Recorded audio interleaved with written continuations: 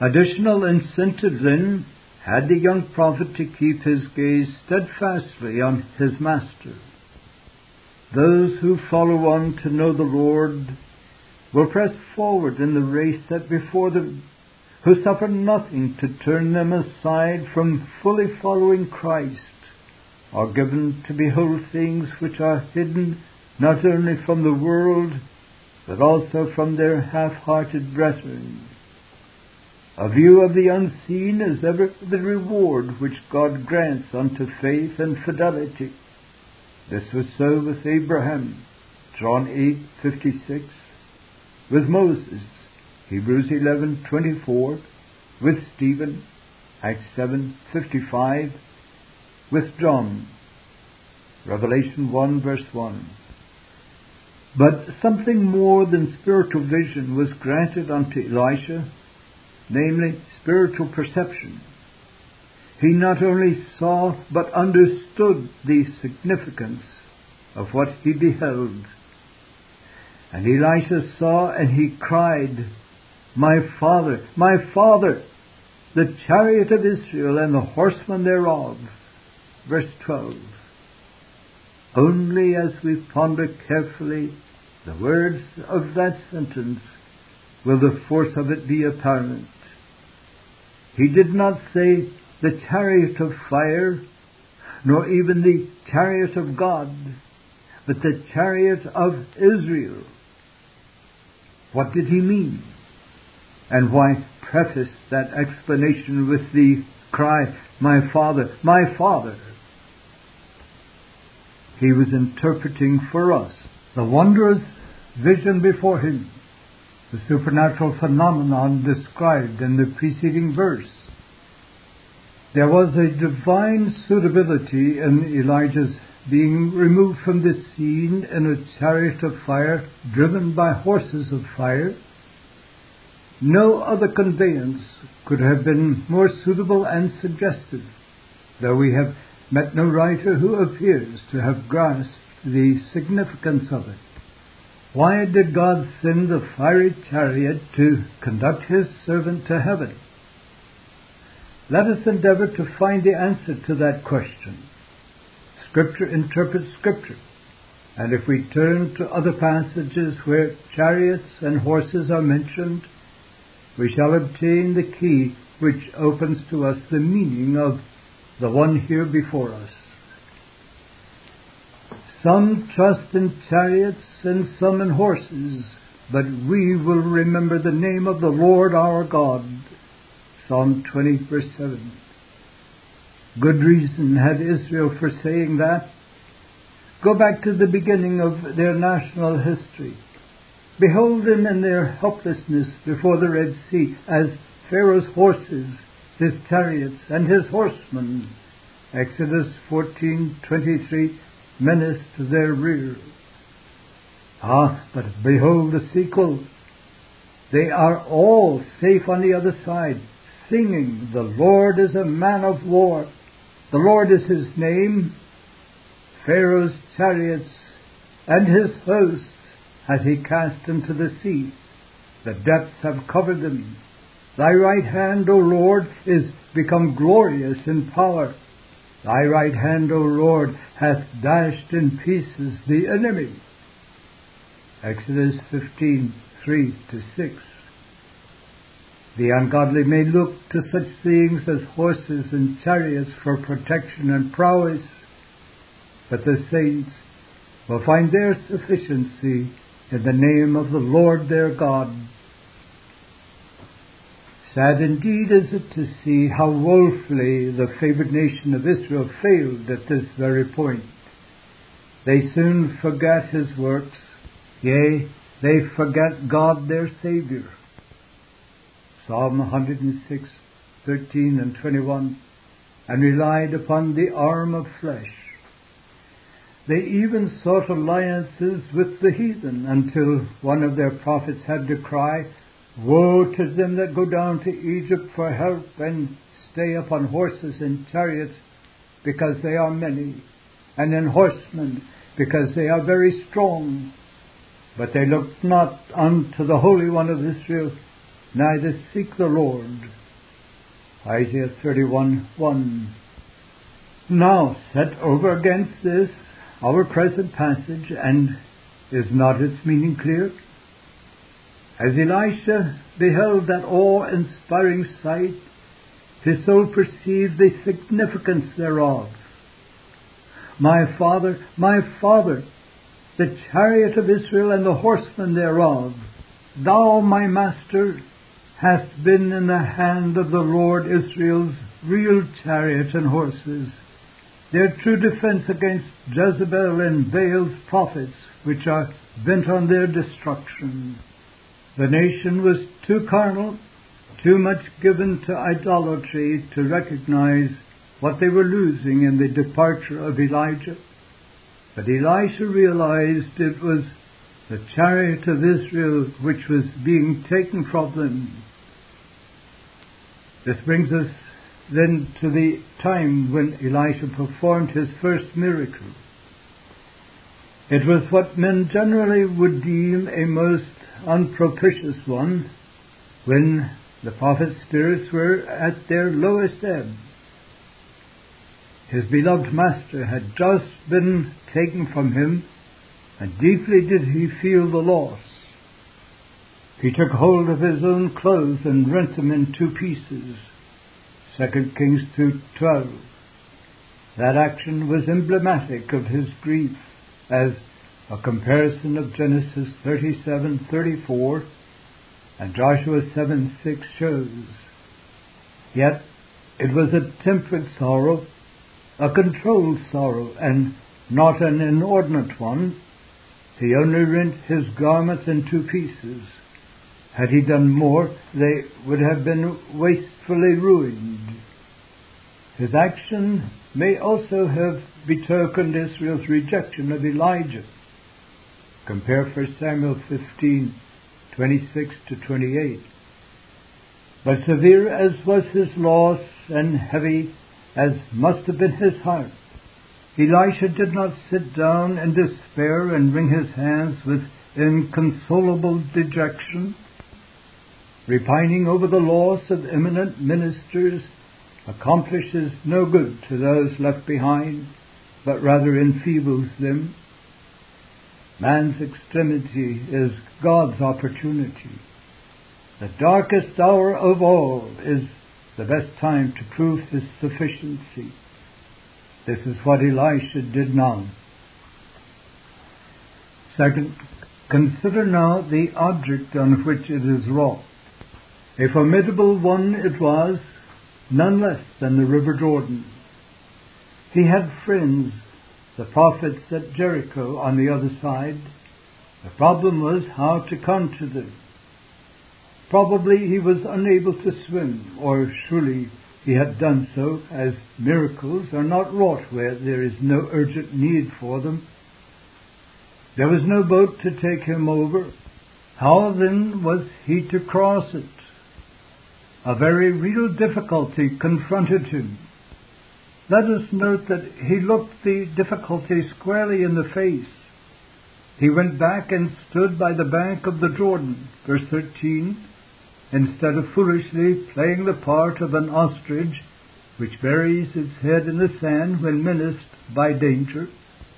To cleave our eyes to difficulties gets us nowhere, nor is anything gained by the underestimating or belittling of them.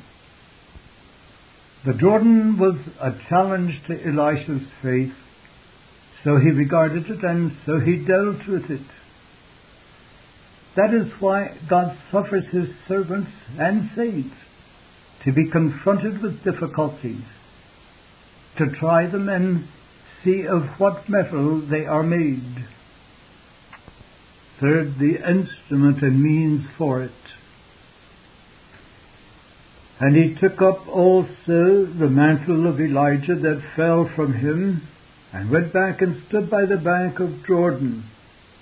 Verse 13.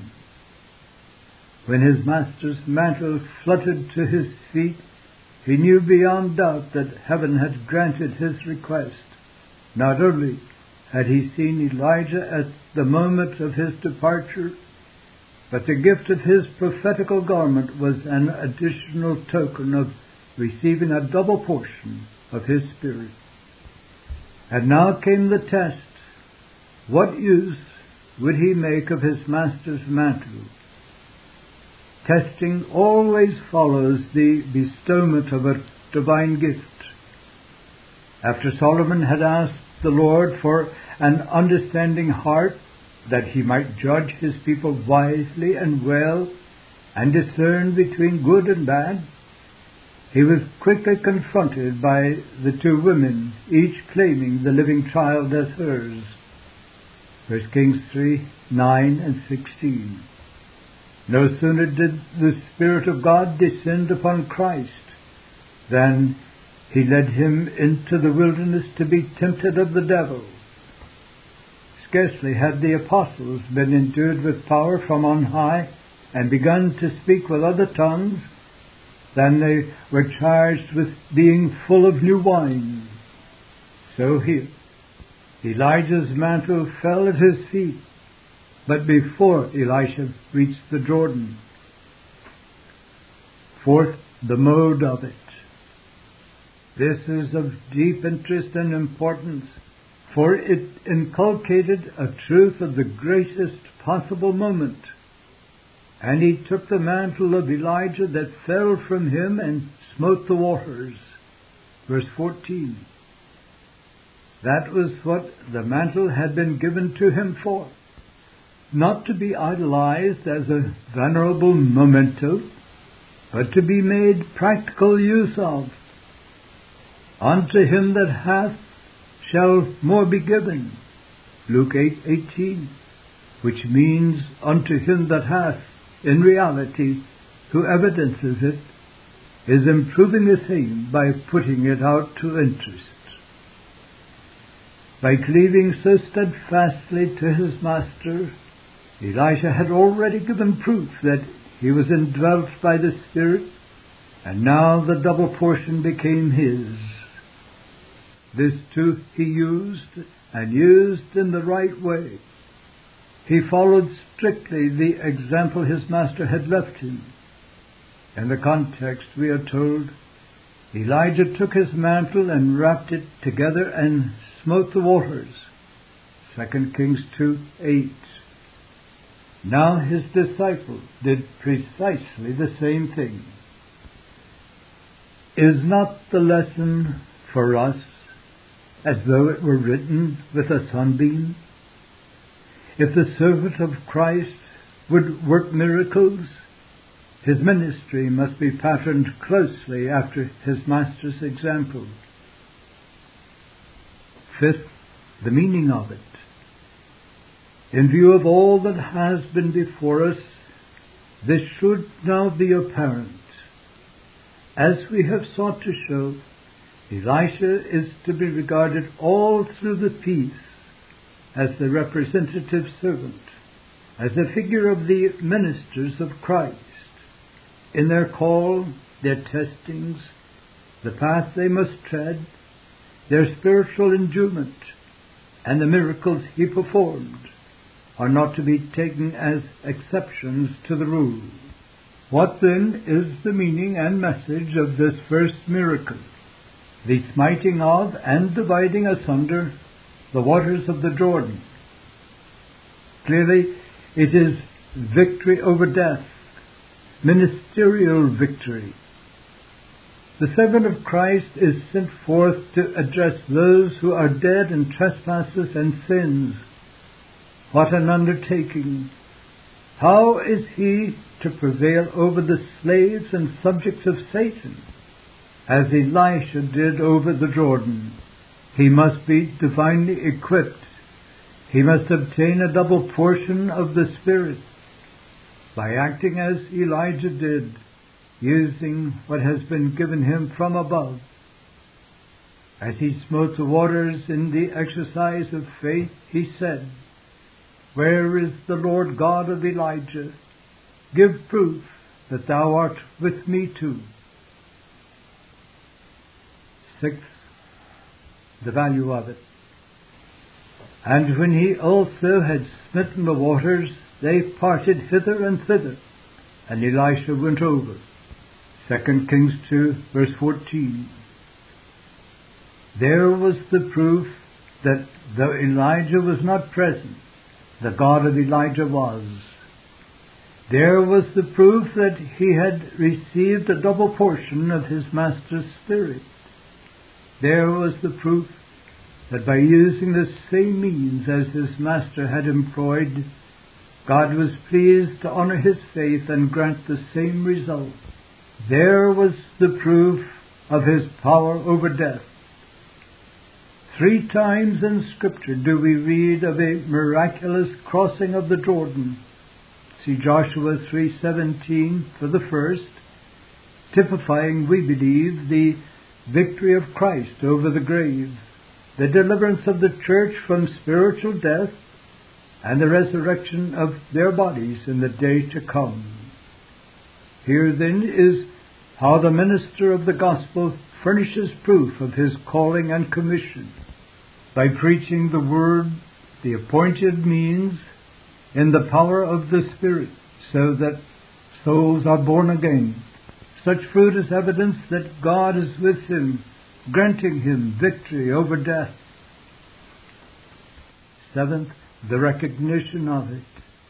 And when the sons of the prophets which were to view saw him, they said, The spirit of Elijah doth rest on Elisha. And they came to meet him and bowed themselves to the ground before him. Verse 15. The miracle they had witnessed convinced them, and they owned him as the successor or representative of Elijah. The parted waters of Jordan demonstrated the presence of the Holy Spirit. So the regeneration of souls make manifest that the servant of God has been endowed with power from on high, and those with spiritual perceptions will own and honor him as such, for faithful ministers are to be esteemed very highly in love for their work's sake. 1 Thessalonians 5:13. If Romanists have gone to one extreme in unwarrantably exalting the priesthood and making it a barrier to prevent the individual Christian having direct dealings with God himself, the democratic spirit of our day has swung so far to the other side as to level all distinctions. Those who have received a double portion of the Spirit are to be counted worthy of double honor if they rule well. 1 Timothy 5:17. Chapter 5. Second miracle. And they said unto him, Behold now, there be with thy servants 50 strong men. Let them go, we pray thee, and seek thy master, lest peradventure the Spirit of the Lord hath taken him up and cast him upon some mountain or into some valley. 2 Kings 2:16. 2 things must be borne in mind in connection with this request, lest we be too severe in our criticism of those who made it. First, these young prophets had known that Elijah was to be removed from Elisha that day, as is clear from their words to him on a former occasion. Knowest thou that the Lord will take away thy master from thy head today? 2 Kings 2, verse 5. As to how they had learned of this, we cannot be sure, nor do we know how full was their information. Yet it seems clear they knew nothing more than the general fact that this was the day which would terminate the earthly career of the renowned Tishbite. Second, in verse 7 we are told, And 50 men of the sons of the prophets went and stood to view afar off, and they too, Elijah and Elisha, stood by Jordan. Here again, we cannot be certain what it was or how much they actually beheld. Perhaps some are ready to exclaim, if they were definitely on the lookout, they must have seen the remarkable translation of Elijah, for the chariot of fire and the horses of fire in midair would surely have been visible to them. Not necessarily so. Probably that fire, in quotes, was very different from any that we are acquainted with. Moreover, we must bear in mind that on a later occasion, the mountain was full of horses and chariots of fire round about Elijah. Yet his own personal attendant saw them not until the prophet asked, Lord, I pray thee, open his eyes that he may see. 2 Kings 6:17.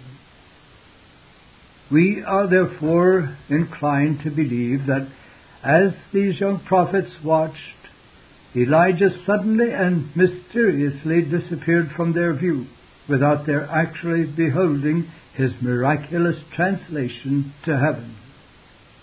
Consequently, they felt that something unprecedented and supernatural had taken place, and they ascribed it to a divine intervention, as their reference to the Spirit of the Lord intimates. Though they must have realized that an event quite extraordinary had occurred, yet they were uneasy, fearful that something unpleasant had befallen their teacher. They were deeply concerned, and veneration and love for Elijah prompted their petition. Let us seek to put ourselves in their place and then ask, had we acted more intelligently? At any rate, was their request any more foolish than Peter's on the Mount of Transfiguration, when he said to Christ, If thou wilt, let us make here 3 tabernacles, one for thee, and one for Moses, and one for Elijah. Matthew 17:4. Moreover, it should be observed that they did not rashly take matters into their own hands, but respectfully submitted their request unto Elisha. Before criticizing them too harshly, let us make sure that our hearts are as warmly attached to God's servants as theirs, and that we are as troubled over their departure as they were. Elisha tersely refused their request. Ye shall not send. But why did he not explain to them the uselessness of such a quest by informing them exactly what had happened to Elijah? Probably because he concluded that if the Lord had intended them to know of his servant's miraculous exit from this scene, he had opened their eyes to behold what he himself had been permitted to see. Not all of the 12 witnessed Christ's transfiguration. Moreover, is there not a hint here as to why this privilege had been withheld from them in the statement that they stood to view afar off? Not so Elisha, who followed his master fully. It is only those who draw near that enjoy the highest privileges of grace. Finally, we may learn from Elisha's reticence that there are some experiences which are too sacred to describe unto others. Oh, for more of such holy reserve and modesty in this day of curiosity and vulgar intruding into one another's spiritual privacy. And when they urged him till he was ashamed, he said, sinned. They sent therefore 50 men, and they sought 3 days, but found him not. Verse 17. Let it not be forgotten that up to this time only one individual from all mankind had gone to heaven without passing through the portals of death. And it is very doubtful if the contemporaries of Enoch or those who lived later, knew of his translation. For the words, "he was not found," Hebrews 11:5, intimate that search was also made for him. By Elisha's being ashamed, we understand that he felt if he were to continue refusing them, they would likely think that he was being influenced by an undue desire to occupy Elijah's place of honor. And when they came again to him, for he tarried at Jericho, he said unto them, "Did I not say unto you, go not?" 2 Kings 2:18. Now, they must have felt ashamed. Matthew Henry said this would make them the more willing to acquiesce in his judgment another time. End of quote. This brings us to Elisha's next miracle. First, let us consider the order of it. It was Elisha's second one, and the scriptural significance of that numeral cast light upon this point. One expresses unity and sovereignty. One stands all alone. But where there are two, another has come in. So in the first miracle, Elisha acted alone, and none contributed aught thereto. But here in this one, Elisha is not alone. A second party is seen in connection with it, the men of Jericho, and they were required to furnish a new cruse with salt therein before the wonder was performed.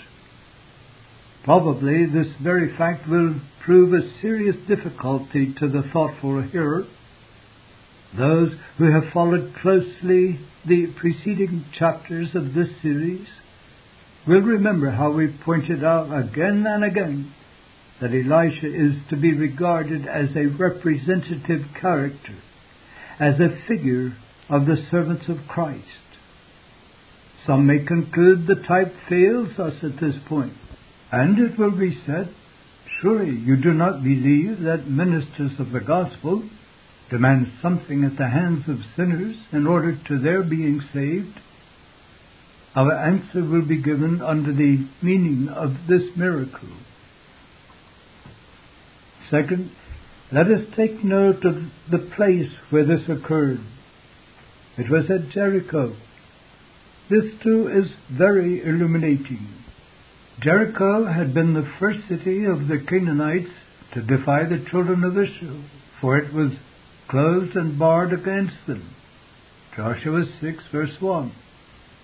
Whereupon it was pronounced accursed, and orders were given that Israel should not appropriate anything in it unto themselves. And ye in any wise keep yourselves from the accursed thing, lest ye make yourselves accursed when ye take of the accursed thing. Joshua 6:18. By the power of Jehovah, Jericho was overthrown, following which his people burnt the city with fire, and all that was therein. Verse 24. After which the fearful denunciation went forth. Cursed be the man before the Lord that riseth up and buildeth this city Jericho. Verse 26. But both of those divine prohibitions were flouted. The first by Achan, who saw among the spoils a goodly Babylonian garment, and 200 shekels of silver, and a wedge of gold. Joshua 7:21, which he coveted and stole, for which he and his family were stoned to death, and their being destroyed by fire. The second prohibition was broken centuries later, in the reign of the apostate Ahab. In his days did Hiel the Bethelite build Jericho. 1 Kings 16:34. Thus Jericho was the city of the curse. It was the first place in Canaan where defiance of the Lord and his people was displayed. It was there that Israel, in the person of Achan, committed their first sin in the land of promise. A fearful curse was denounced against the man who should have the effrontery to rebuild the city. That there is an unmistakable parallel between these things and what occurred in Eden scarcely needs pointing out. But we must not anticipate. That which is now before us is the fact that in defiance of the divine threat, Jericho had recently been rebuilt. Probably the attractiveness of its locality was the temptation to which Hiel yielded, as the pleasantness of the fruit in Eve's eyes induced her to partake. Genesis 3:6. For we are told, "And the men of the city said unto Elisha, Behold, I pray thee, the situation of this city is pleasant." 2 Kings 2:19. Third, the object of it, namely the springs of water. "And the men of the city said unto Elisha, Behold, I pray thee, the situation of this city is pleasant, as my Lord seeth. But the water is not, and the ground is barren." 2 Kings 2:19. Herein God had evidenced his displeasure on that accursed rebuilding of Jericho by making its water unwholesome and the ground barren, or, as the margin gives, causing to miscarry.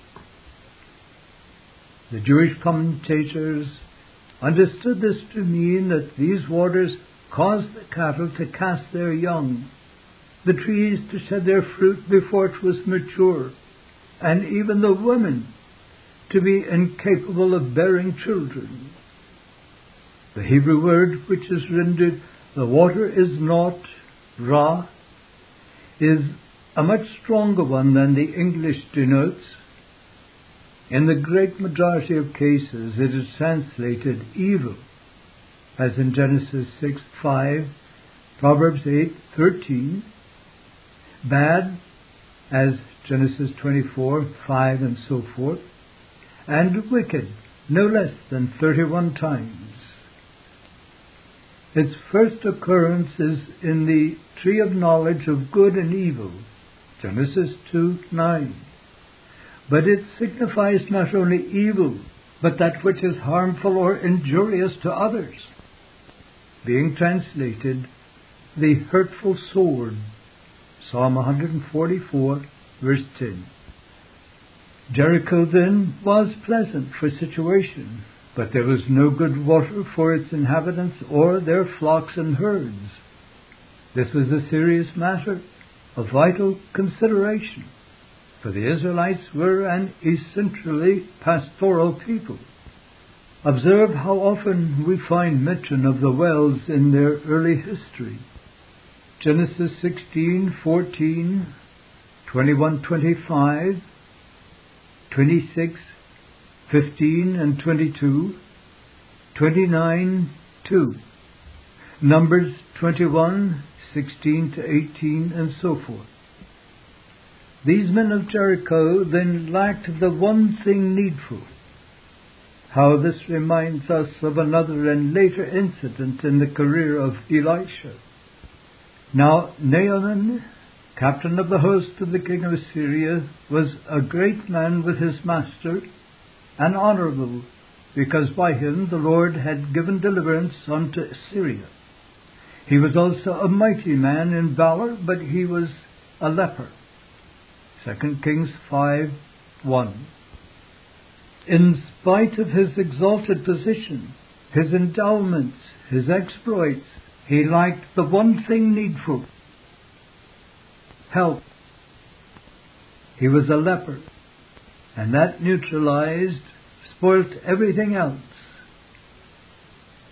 And thus it is with every man in his natural condition, however favored by creation and by providence. The springs of his life are defiled. Fourth, the means used. And he said, Bring me a new cruse, and put salt therein. And they brought it to him. And he went forth unto the springs of water, and cast the salt in there. Verses 20 and 21. The appropriateness of this particular means for counteracting the effects of the curse is at once apparent. Salt is the grand purifier and preserver. It is by means of the salty vapors which the rays of the sun distill from the ocean that the atmosphere of our earth is kept healthy for its inhabitants. That is why the sea breezes act as such a tonic to the invalid and the convalescent. Salt prevents putrefaction. Hence, after the backs of prisoners were scourged, salt was rubbed into the wounds. Though extremely painful, it prevented blood poisoning. Salt is the best seasoning. How insipid and unsavory are many foods without a sprinkling of it. Salt is the emblem of divine holiness and grace, and so we read of the covenant of salt. Numbers 18:19, 2 Chronicles 13:5. Hence also the exhortation, Let your speech be always with grace, seasoned with salt. Colossians 4:6. With the savour of true piety. The ministers of Christ are therefore denominated the salt of the earth. Matthew 5:13. Fifth, the instrument of it. Obviously, the salt itself could not heal those unwholesome waters any more than the rods or twigs of the trees with their white streaks that Jacob peeled in them and set before the flocks were able to cause the cattle to bring forth young ones that were ring-streaked, speckled, and spotted. Genesis 30:37-39. Though the men of Jericho were required to furnish the salt, and though the prophet now cast the same into the springs, he made it clear this would avail nothing unless the blessing of Jehovah accompanied the same. His power must operate if anything good was to be accomplished. Therefore we find that as Elisha cast in the salt, he declared, Thus saith the Lord, I have healed the waters. There shall not be from thence any more death or causing to miscarry. 2 Kings 2, verse 21. Thereby the prophet disclaimed any inherent power of his own. Yet he was instrumentally employed of God, for the very next verse says, So the waters were healed unto this day, according to the saying of Elisha, which he spake. I have planted, Apollos watered, they were the instruments, but God gave the increase. 1 Corinthians 3:6. Sixth, the meaning or typical significance of it. The first key to this is found in the order of it. Under that point, we intimated that probably some hearers would find a difficulty in the men of Jericho being required to furnish the salt and be inclined to object. Surely the minister of the gospel, for as a figure of such Elisha is here to be viewed, does not demand anything at the hand of sinners in order to their being saved. But such a difficulty, like most but not all others, is self-created, and that through entertaining vague and general concepts instead of distinguishing sharply between things that differ. When we speak of salvation, we refer to something that is many-sided. If on the one hand we must guard most carefully against the error of man's contributing anything unto his regeneration, on the other we must watch against swinging to the opposite extreme and denying that man is required to concur with God in connection with his reconciliation, preservation, and so forth. The typical picture which is here set before us is divinely perfect, yet we need to view it closely if we are to see its details in their proper perspective. The first miracle, the smiting of the Jordan, adumbrates the ministerial power of the evangelist over death, and in connection with the new birth, he contributes nothing whatsoever unto it. See John 1:13. But the second miracle images the second experience in the history of those truly converted. This miracle at Jericho speaks of neutralizing the effects of the curse, overcoming the power of innate depravity. And here the minister of the gospel acts not alone, for in this matter there is the conjunction of both the divine and the human elements. Thus the second key to its meaning lies in the place where it occurred. It is true that the conjunction of the divine and human element in conversion cannot be so closely defined as to express the same in any theological formula. Nevertheless, the reality of those two elements can be demonstrated both from Scripture and experience. We do not like the expression, man's cooperating with God, for that savors too much of a dividing of the honor. But man's concurring with God seems to be both permissible and necessary.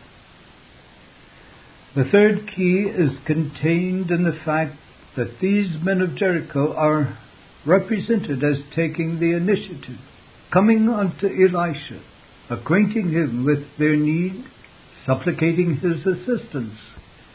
Apparently, they knew from his dress that Elisha was a prophet, and as he no doubt still carried Elijah's mantle, they hoped he would use his power on their behalf. The servant of God ought to be readily identified by his emblematic garments or spiritual graces, easily accessible and approachable, one to whom members of a community will gladly turn in their troubles. Elisha did not repulse them by saying this lay outside his line of things, that his concern lay only with the young prophets. Instead, he at once intimated his willingness to help. Yet something was required of them. Compare chapter 4, verse 41 and 5:10 for further illustrations of the same principle. They were told to provide the new cruse with salt therein. That put them to the proof. It was a test as to whether they were willing to follow the prophet's instructions. They promptly heeded. How different from many who disregard the directions of God's servants. This miracle, then, does not give us a history of the servant of God going unto those who are utterly unconcerned, dead in trespasses and sins, but rather that of awakened souls seeking help, acquainting the minister with their need. In the first miracle, it is God acting in sovereign power, enabling his servant to ministerially triumph over death. Here it is his servant addressing human responsibility.